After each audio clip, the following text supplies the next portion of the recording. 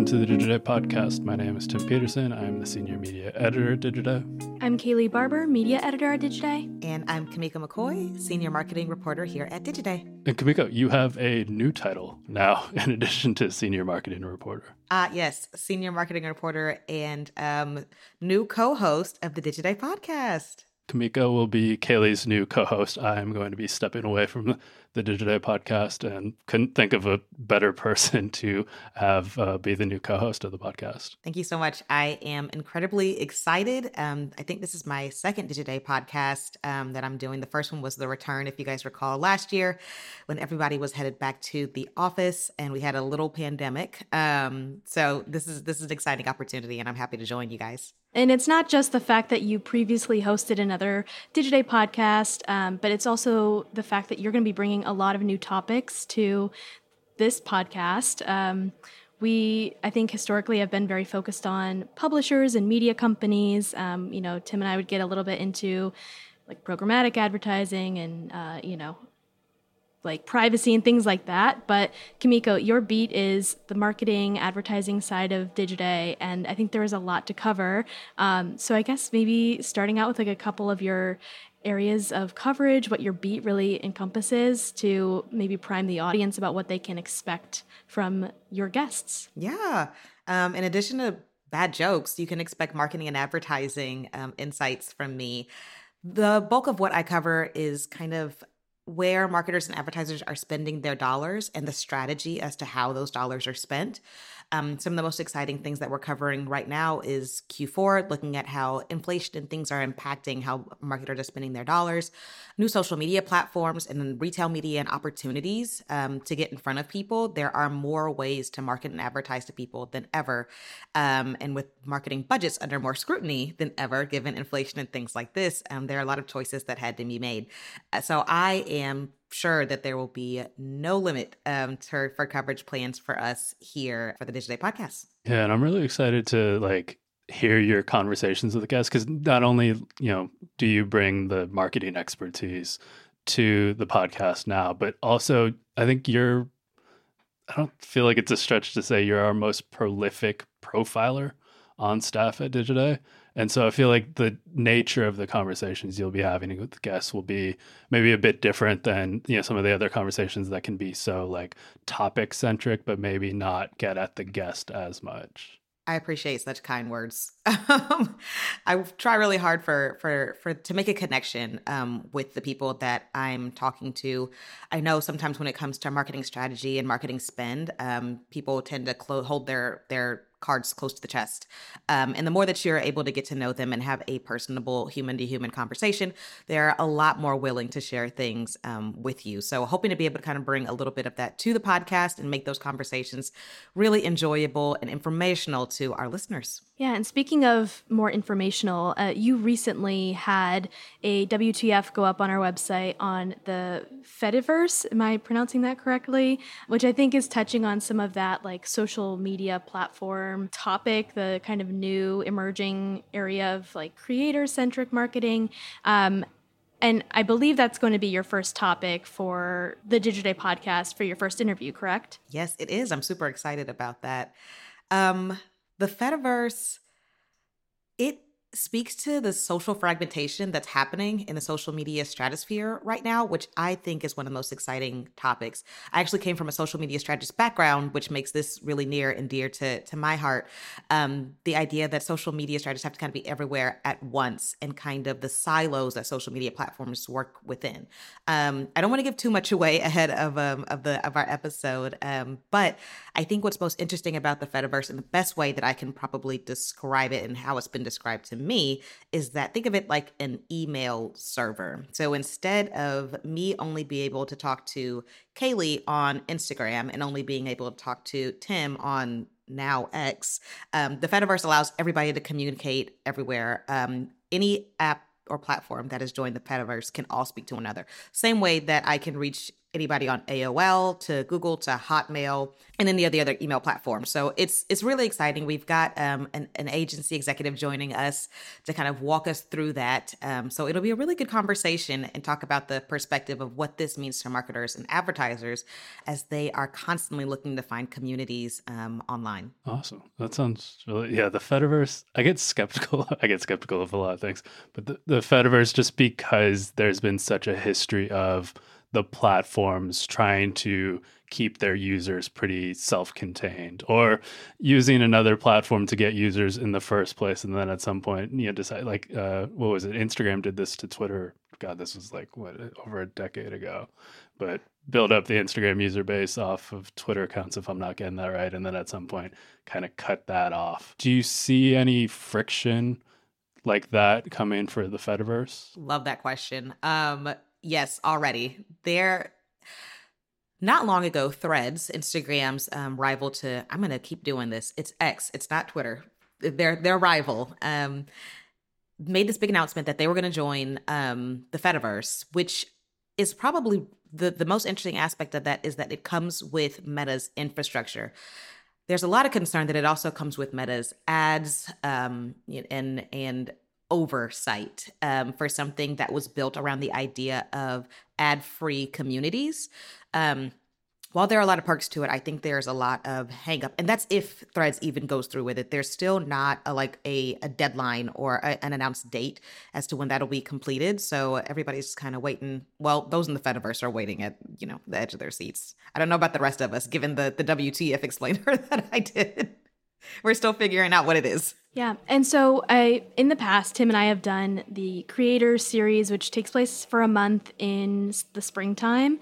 And I imagine that we're going to keep doing that. But your perspective on the creator, like influencer marketing side of things is also something I'm really curious to dig into with that series and beyond. And imagine that there's some kind of link to the Fediverse. I'm not really sure if there are creators there, like, actively yet. I don't really know. I have to read your WTF and listen to your episode next week. But ahead of that, I am curious, like, your perspective around influencer marketing, if there's been any significant changes or topics of interest that you're planning to bring to the podcast to dig into how that niche of marketing is growing, doing in general. Influencer marketing at this point has just become a staple in marketing spend, which I think is, I'm curious about the future of myself, just this idea of like everybody becoming a marketer. I mean, everybody becoming an influencer and the idea of authenticity. Our sister publication and even us has covered pretty extensively the idea of like de-influencing in this chase behind the idea of authenticity and what that means for influencers at the end of the day. Recently, I did a piece looking at the idea of virtual influencers. I don't know, and God help you if you do know, Michaela, Lil Michaela and her friends, the idea of virtual influencers. So at some point, I think there will be a convergence of AI and influencers. I don't know if they will all, be like, iRobot or anything like that. But as far as like the inner workings and the mechanisms of how influencers are able to manage themselves, I think it'll be interesting using AI. And then on top of that, they're becoming their own powerhouses, media companies, businesses, and things like that. So it'll be really interesting to kind of keep an eye on like, one, the money that continues to be shelled out in that space is just skyrocketing, but also how these influencers are growing beyond working just, with brands from time to time to really become companies themselves. The AI influencer thing's so weird to me. Like in some respects, it makes sense, especially those who have like a decade worth of YouTube videos to be able to train AI on. But at the same time, it's just like, is that just going to be a worse version? Like, there's this one YouTuber, Quibble Cop, if I'm not mistaken, who like announced, I think a couple weeks ago, that he was just going to be doing like an AI version of himself moving forward. And it was pretty polarizing. I feel like he might have reversed tack on that or kind of changed I feel like in Colin Samir's newsletter, the published press, there was something that sounded like there was a shift there, but it's just, I get that it'll be easier and certainly makes things easier, but I also wonder how much it makes things worse.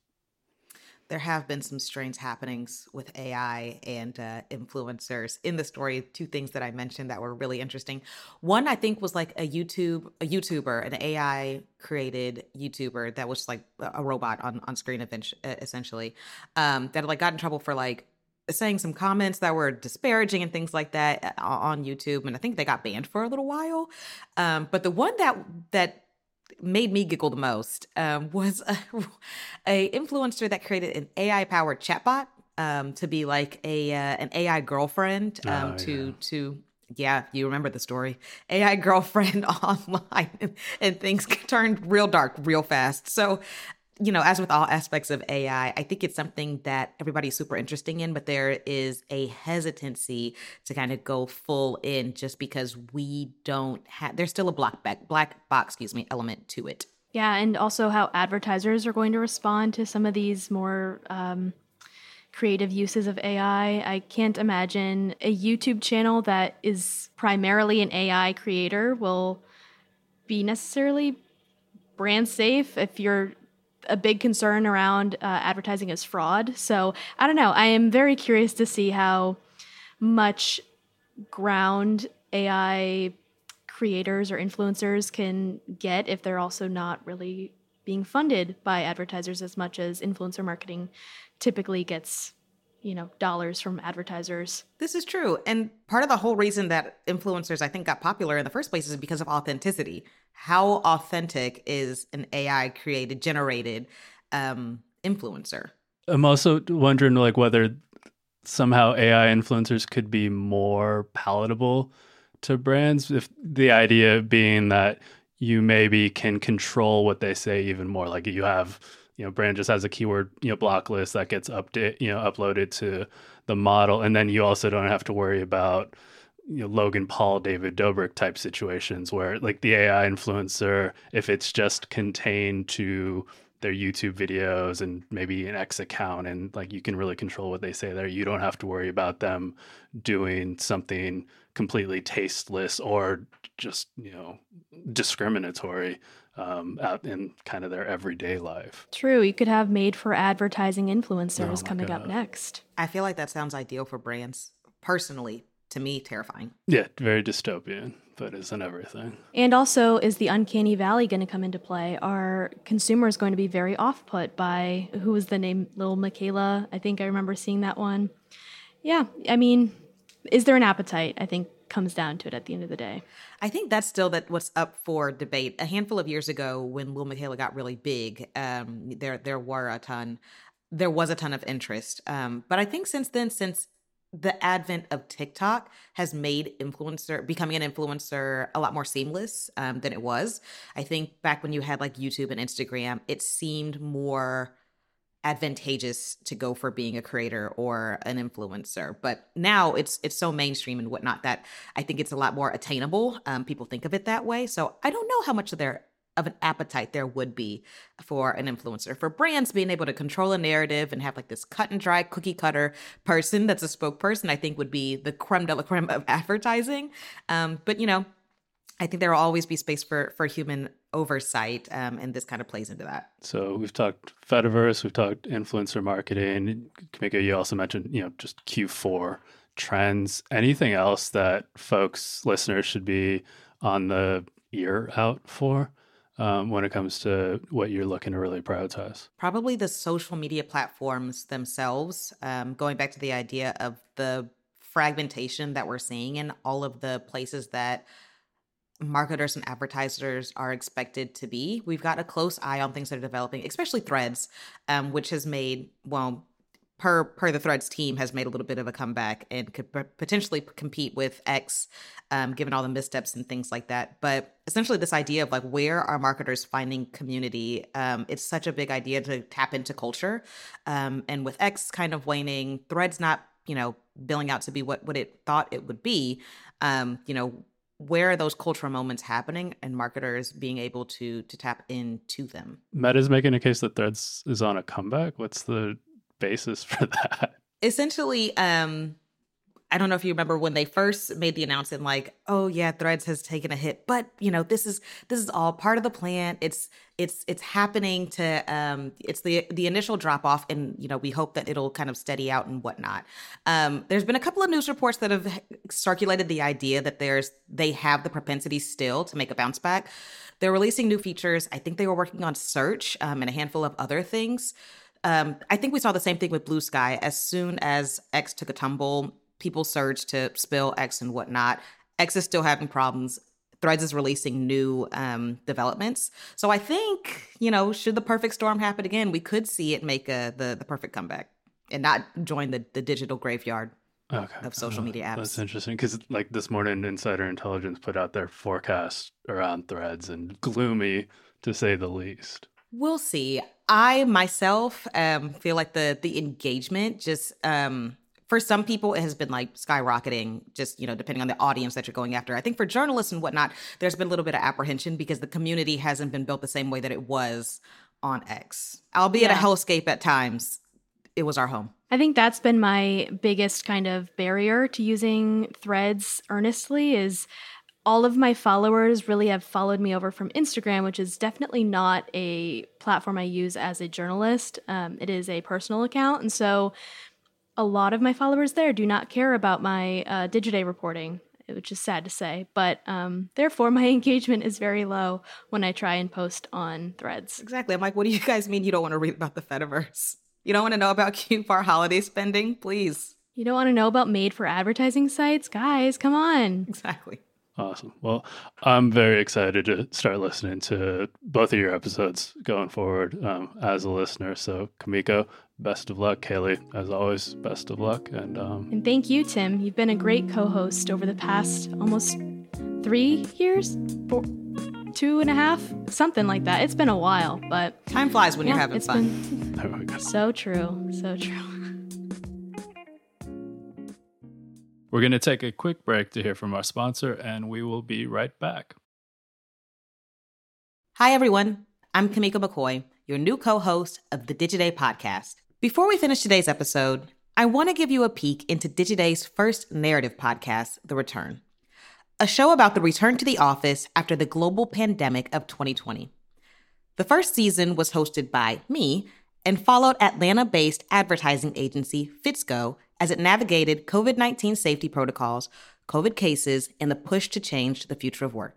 I hope you like it. The second season, hosted by Chloe Callahan from Digiday Media's Work Life, follows Gen Z as they enter the workforce for the first time and will be available soon.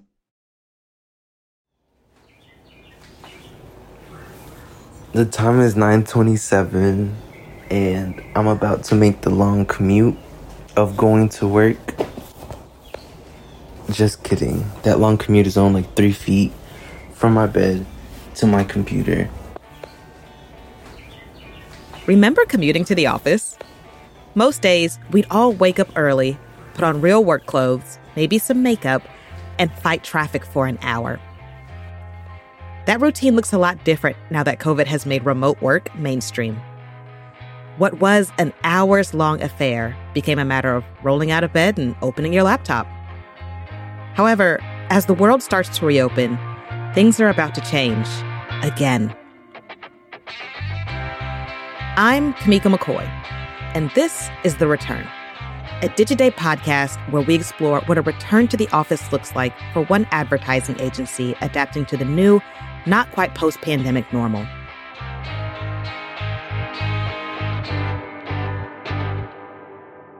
The pandemic shuttered office doors across the country, ushering in the era of remote work for many, including us here at Digiday. I'm actually recording this podcast from my apartment in Atlanta and working with our audio producer, Sarah Patterson, who lives in New York.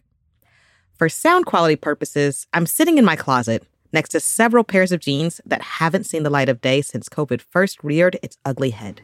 Breaking news tonight, Americans on virtual lockdown to slow the spread of the coronavirus. Residents in the country's largest city, New York, told a shelter-in-place order could be coming within the next 48 hours. That was 2 years ago. I remember hearing the news of COVID-19. I checked my email where the company that I was working for at the time told us that we'd be working remotely until this thing blows over. except it didn't blow over, and it still hasn't. I was living in Brooklyn at the time, where I shared a 2-bedroom apartment with a roommate. CDC guidelines and mask mandates were confusing, and public transportation all of a sudden seemed too public. But luckily, with my job suddenly changing to remote, it's not like I had to commute anywhere. The Pew Research Center reported that in 2019, pre-pandemic, only 20% of people surveyed said that they were doing their jobs from home. By the end of 2020, that number jumped to 71%. Of that 71%, most of them started working remotely because, like me, their offices were closed until this blew over. 2 years later, that number has dropped slightly as companies have pushed staff to return to the office in the name of company culture. COVID numbers were down, vaccinations were widely available, restrictions had been lifted, for now, and employers are beckoning employees to go back to in-person work. Now, Pew Research reports that about 60% of us are still working remotely, including Bryce Burton, director and editor at Fitzco Creative and Media Company.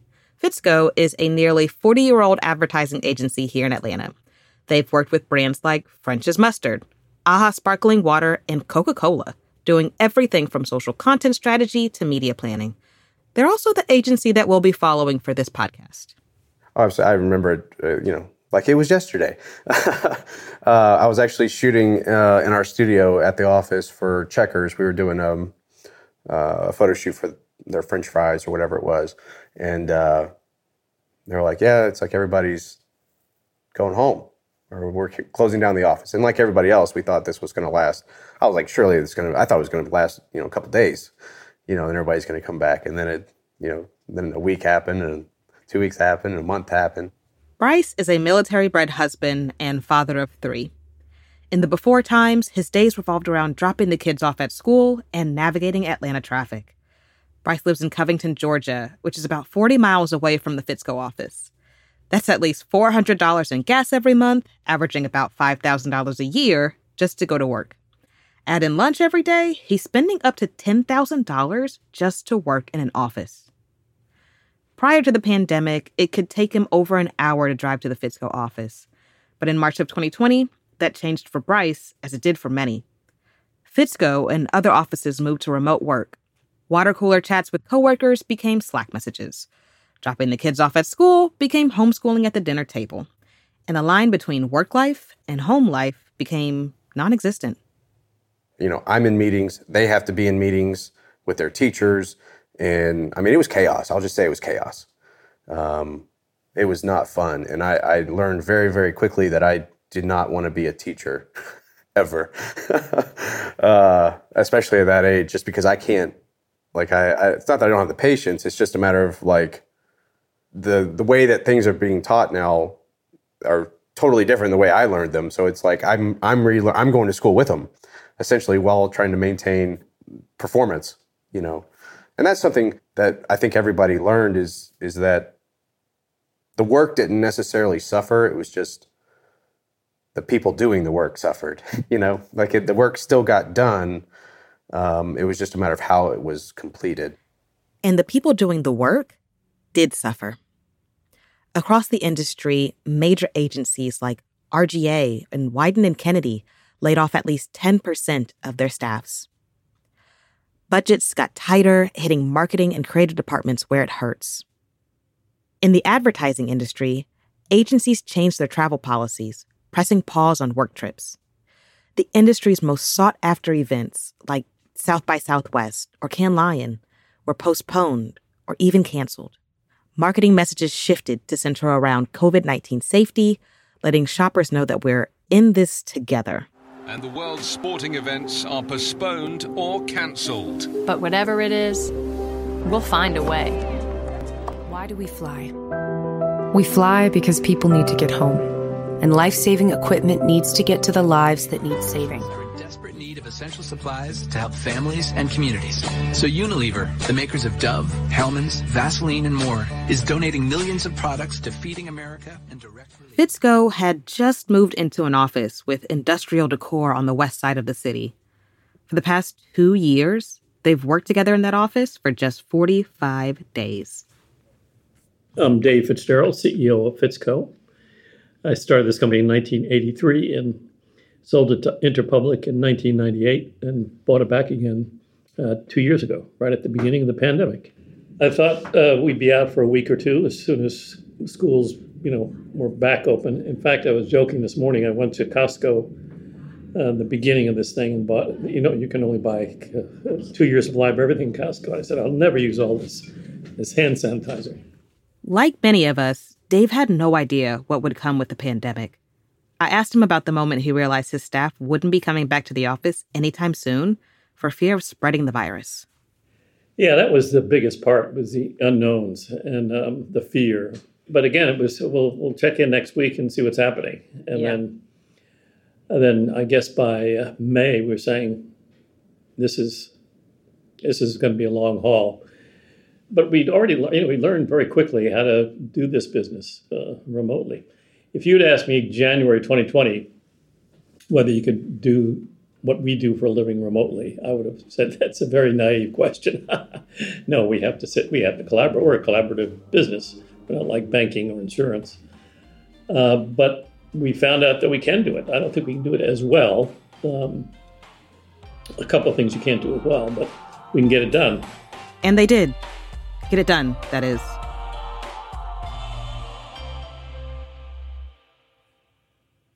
When I first started working from home, I didn't miss the office. I still don't. I've got everything I need here. I bought a small desk off of Amazon to make a cozy working nook in the corner of my apartment. It's stacked with books, plants, an external keyboard for my laptop, and my favorite mug. It's peaceful and quiet, outside of the occasional Slack notification. What about you? What does your work from home setup look like? It may be a proper desk, and if you're lucky, it's one of those ones that converts into a standing desk. And maybe you have a ring light for a flawless video conferencing call. That's now. When we first started working from home, everyone was scrambling to figure out what that looked like. There were a lot of laptops on dining room tables and Zoom calls where someone was always talking on mute. For parents, life with remote work was even more complicated.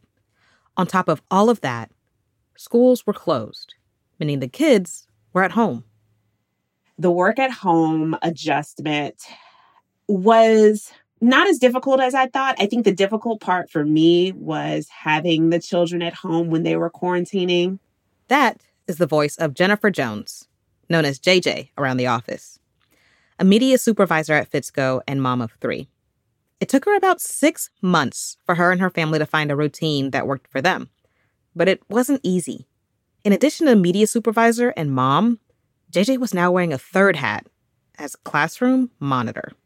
I mean, thank God for understanding clients, understanding supervisors. I mean, I'd have dogs barking in the background. I'd have kids crying. My daughter was just born. She wasn't even a year old when COVID hit. And when I tell you the adjustment period for that was sort of like, I felt like I was apologizing every 15 minutes, like, sorry, I'm so sorry. And they're like, we get it. Relax. It's okay. There's one moment in particular where things got especially hard for JJ as she was on a tightrope juggling motherhood and work life at the same time. If you're a parent, you may have had this scene play out in your own home. I'm going to have a very honest mommy moment for any parent out there, mommy and dads, for anyone who had to work in quarantine time with their kids. And God bless my son. I love him. But when he got an iPad, he started recording everything. So I'm in a meeting and we have a 110-pound Presa Canario dog. He's trying to get out of the back door to go out. The kids are supposed to be in class, which I didn't realize my son was just on his tablet, not paying attention. But I was so focused on my meeting. And then my daughter's crying. The baby is crying. And I literally, in the video, I am telling someone in the meeting, excuse me, hold on one second. I press the mute button. I stand up and I look at everyone in the room and I'm like, stop, just stop. And I think everyone kind of looked at me like, with that look like, oh man, she's serious. The dog sat down immediately. the baby looks up from, like, literally in mid-cry, just looks at me. And everyone's just like, okay. Then my daughter, who was 6'7" at the time, gets up. She lets the dog out. She's like, okay, 1. Then she goes to the baby. She's like, what do you need? She's like, Mommy, did I help? And I'm like, oh my God, I did it. I yelled at my kids. It's so bad. But then I got back in the meeting. Everyone was good. And I'm like, my son shows me the video after that. And I'm like, oh, I did that. Oh, I'm so sorry. I'd like felt like apologizing over and over to them. I'm like, I'm so sorry, guys. But that was an overwhelming moment that I was like, what do I do except yell at everyone? I don't know how to fix this. So I had one of those moments. Yeah. I would imagine having to, if your entire life is now confined to one place. And if you're a mom with younger kids, it's almost like it's confined to one room to make sure you can see everybody. Yes. And that's what it was. We were in a smaller home at the time, and it was the room where you can see into the kitchen, you can see into the living space. I didn't have an office at the time, so I'd set up like a little corner, and I could see pretty much the whole first floor. And that's exactly what it was. We were just in there together, everyone just kind of fighting for attention, fighting to get what they need to get done. And with me being in charge of it all, everyone was needing me at the moment and I couldn't. And trying not to relay that to a client was just so difficult. And I remember being in that moment where I was like, get through the meeting.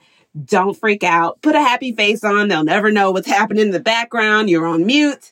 And then when I had to speak, I knew at that moment, I was like, I'm not going to get through my talking points. I need to say something to the family.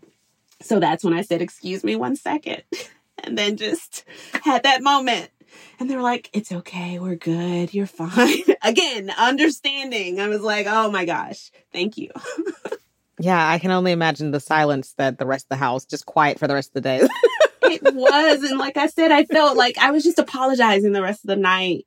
I mean, it was just one of those moments you never want to have with your kids because it's not their fault. Again, we're all in this together, but in their adolescence, in their innocence, they're like, oh, we're home with mom. Like it's a day out of school when we were supposed to be online. And then they were letting kids out earlier than normal, but we won't get in that. They were like, sign off at 1. Like, what?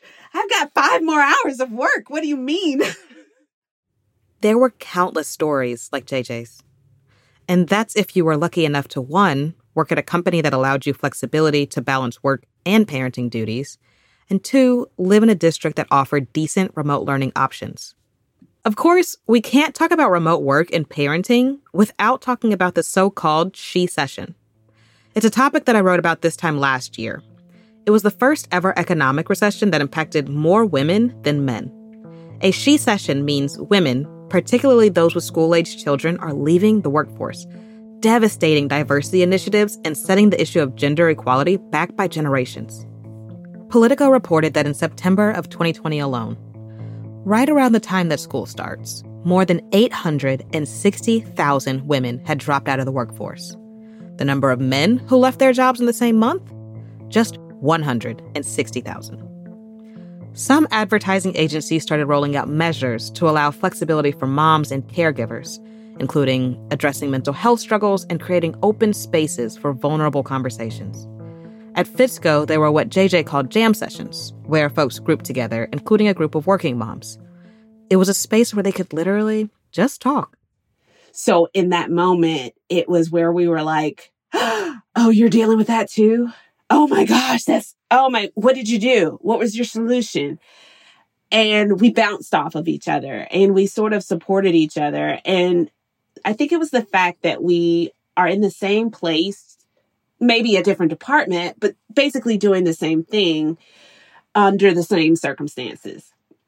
And I think sometimes finding a resource it's not always about getting online and Googling something. I think sometimes when you know someone and you know that they're sharing an experience the same as you kind of trust them more. You're kind of like, well, how do you feel about this? And we were kind of able to just really release a little with one another, at the same time support one another.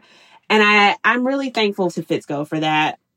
For some people, COVID-19 caused problems that they had to fix, like parenting while maintaining a full-time job. For others, it was fixing problems, like eliminating a long commute. In my conversation with Bryce, he told me that traffic really takes a toll on how much time he could spend with his family. On several traffic reports, you'll find that Atlanta typically falls within the top 10 cities with the worst congestion. And if you're looking for public transportation as a workaround, don't. Options are limited and won't always get you where you need to go. When the pandemic lockdown pushed ad land and corporate America at large to more flexible work, those family bonds got a little bit stronger. At least they did for Bryce. It didn't happen overnight, but I'll let him tell it. I mean, the first couple months we were just, we hated each other. Just because we had never been put in that situation before. And everybody's stressed out and the world's ending. And, that's all you hear on the news. And it was a scary time. And then once everything, I guess, stayed scary, and it normalized a little bit, then it brought us, I think, closer together. And I know my wife and my kids better than I ever did. And they know me. I think back when I was a kid, my dad went to work. He was home at 6:30. We didn't sit down and eat dinner a whole lot, but he would eat, watch TV, and go to bed.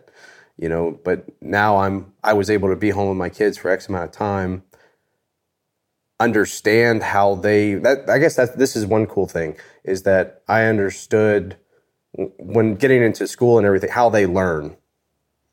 That was kind of neat. Like my kids are polar opposites of each other.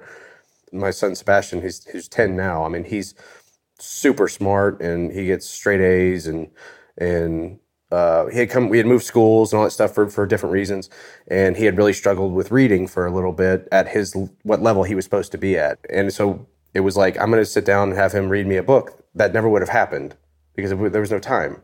Yeah, absolutely. And that is an incredible experience, kind of being able to watch that growth happen in real time.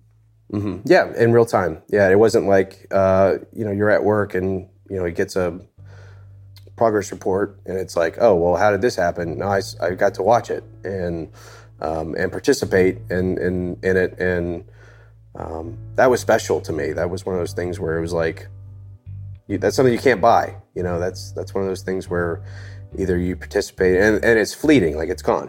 Like that will never happen again. So I'm glad I was there. Bryce told me that if he had to pick between working from the office and working from home, he'd pick working from home. Not to say that Bryce doesn't miss his coworkers and the hustle and the bustle of the office, but you have to consider the perks. That's more time with family, less time in traffic, and even some money saved. For younger staff, that thinking was different. More on that after the break.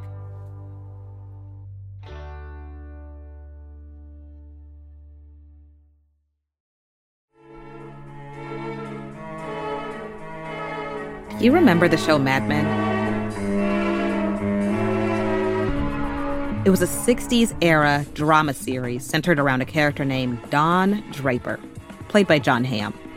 He was struggling to keep his spot in the dog-eat-dog world of Madison Avenue's advertising firms. Advertising is based on one thing: happiness. And you know what happiness is? Happiness is the smell of a new car. Mad Men was all about the heyday of advertising. It was also Eric Arena's idea of what life at an ad agency would be like. Eric is an associate in media planning at Fitzco. He only started working at the Atlanta agency last May and was looking forward to a return to the office. Eric graduated college in 2021, meaning his career in advertising started during the pandemic. For him, team meetings and water cooler talk happened over messaging systems and conference calls. In the months leading up to Fitzco's reopening, a few employees voluntarily worked out of the office, including Eric. I asked him what it was like and why he was so eager to go back. throughout the year, there were a couple of times where I actually went in office and I got a little taste of what it actually feels like to work in there. But just from the stories that I've heard, it's nothing compared to actually having like the full office being there. It's a completely different environment, completely different workflow. You don't have to wait to like chat somebody on Microsoft Teams and wait for them to respond. It's like you can just talk to them over over the table. So it's something that I look forward to getting into, because the only perception in my idea of the office life is Mad Men. I'm not sure if you've ever seen it, but that's like what my perception is of the actual office life. And just from the stuff that I've heard people at the office talk about, it's a great experience to actually be there and be working with everybody in person. What would you describe as the full agency experience? One of the things you flicked at was like being able to talk to somebody over your shoulder, but what are some of those things that make that experience? I would say just the personal connection that you can establish with people. You can't really, or at least me personally, you can talk to people like through a Zoom call, right? But you can't really get a feel for the person like you would if you were talking to them in person. There's certain things that you can't really do through a computer screen. Like I know me and a couple of my coworkers here, we actually set up like a 15-minute call on Fridays towards the end of the day. And it's literally a virtual water cooler chat where we'll talk like just about whatever it is, just for us to catch up. Which is something that we had to, I guess, adapt to with this virtual world. But we're really much looking forward to getting back into the office and actually having that personal connection and those personal relationships that you can build with people that you may not necessarily be able to do through online for whatever reason, right? While it may not look like a scene from Mad Men, Eric would soon enough get his wish for some of that in-person, shooting the breeze, water cooler chat as Fitzco CEO Dave was planning a return. There was a glimmer of hope that things would soon be normal. Conversations were ramping up around the idea of future of work. Phrases like flexible work and hybrid work started buzzing around the industry. By spring 2021, the vaccine was widely available, and companies were planning for a fall return to the office, including Fitzco. However, the process of returning to work was a bit bumpier than anyone could have imagined.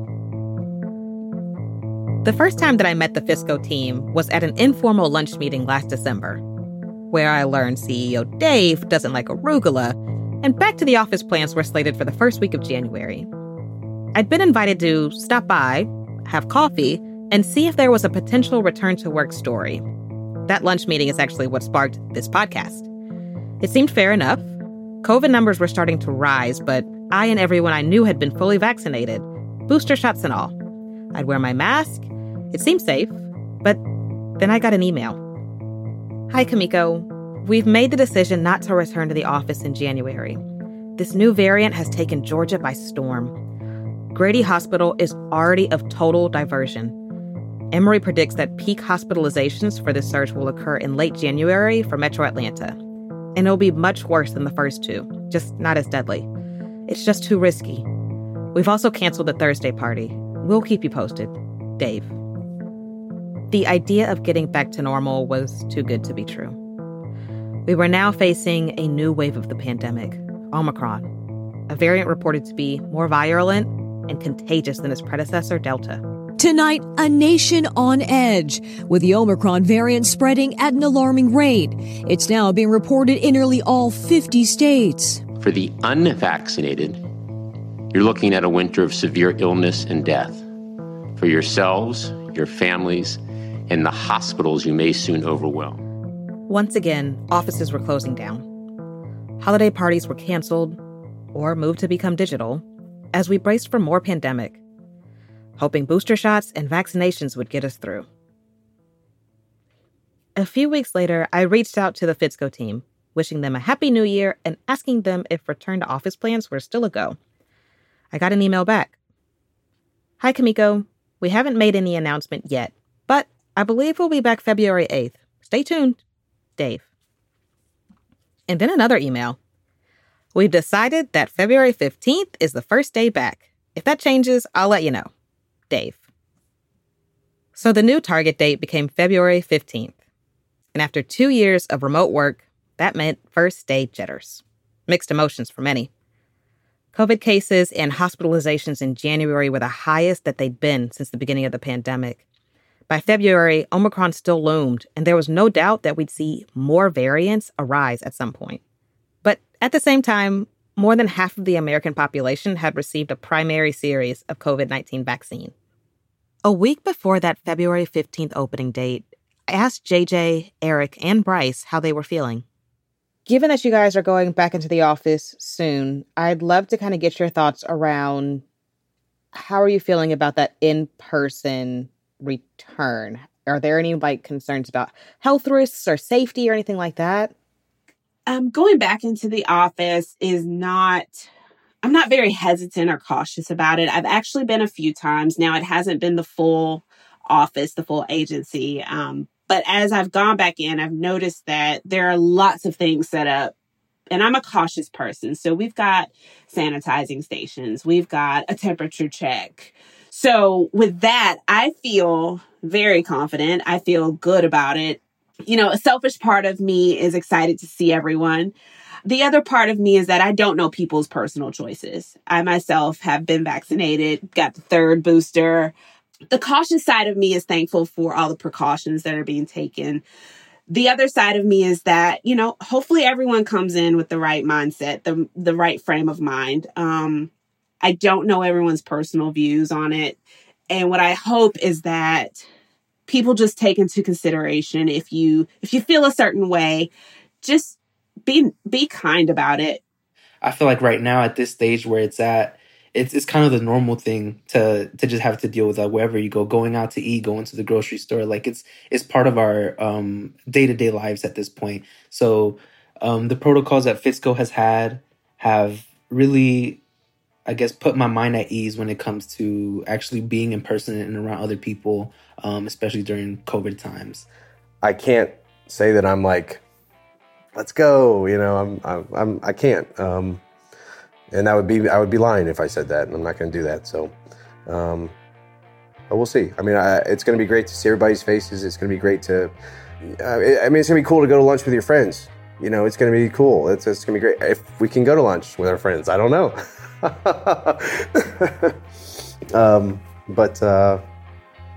Yeah, I guess we'll just see. And I hope it goes well.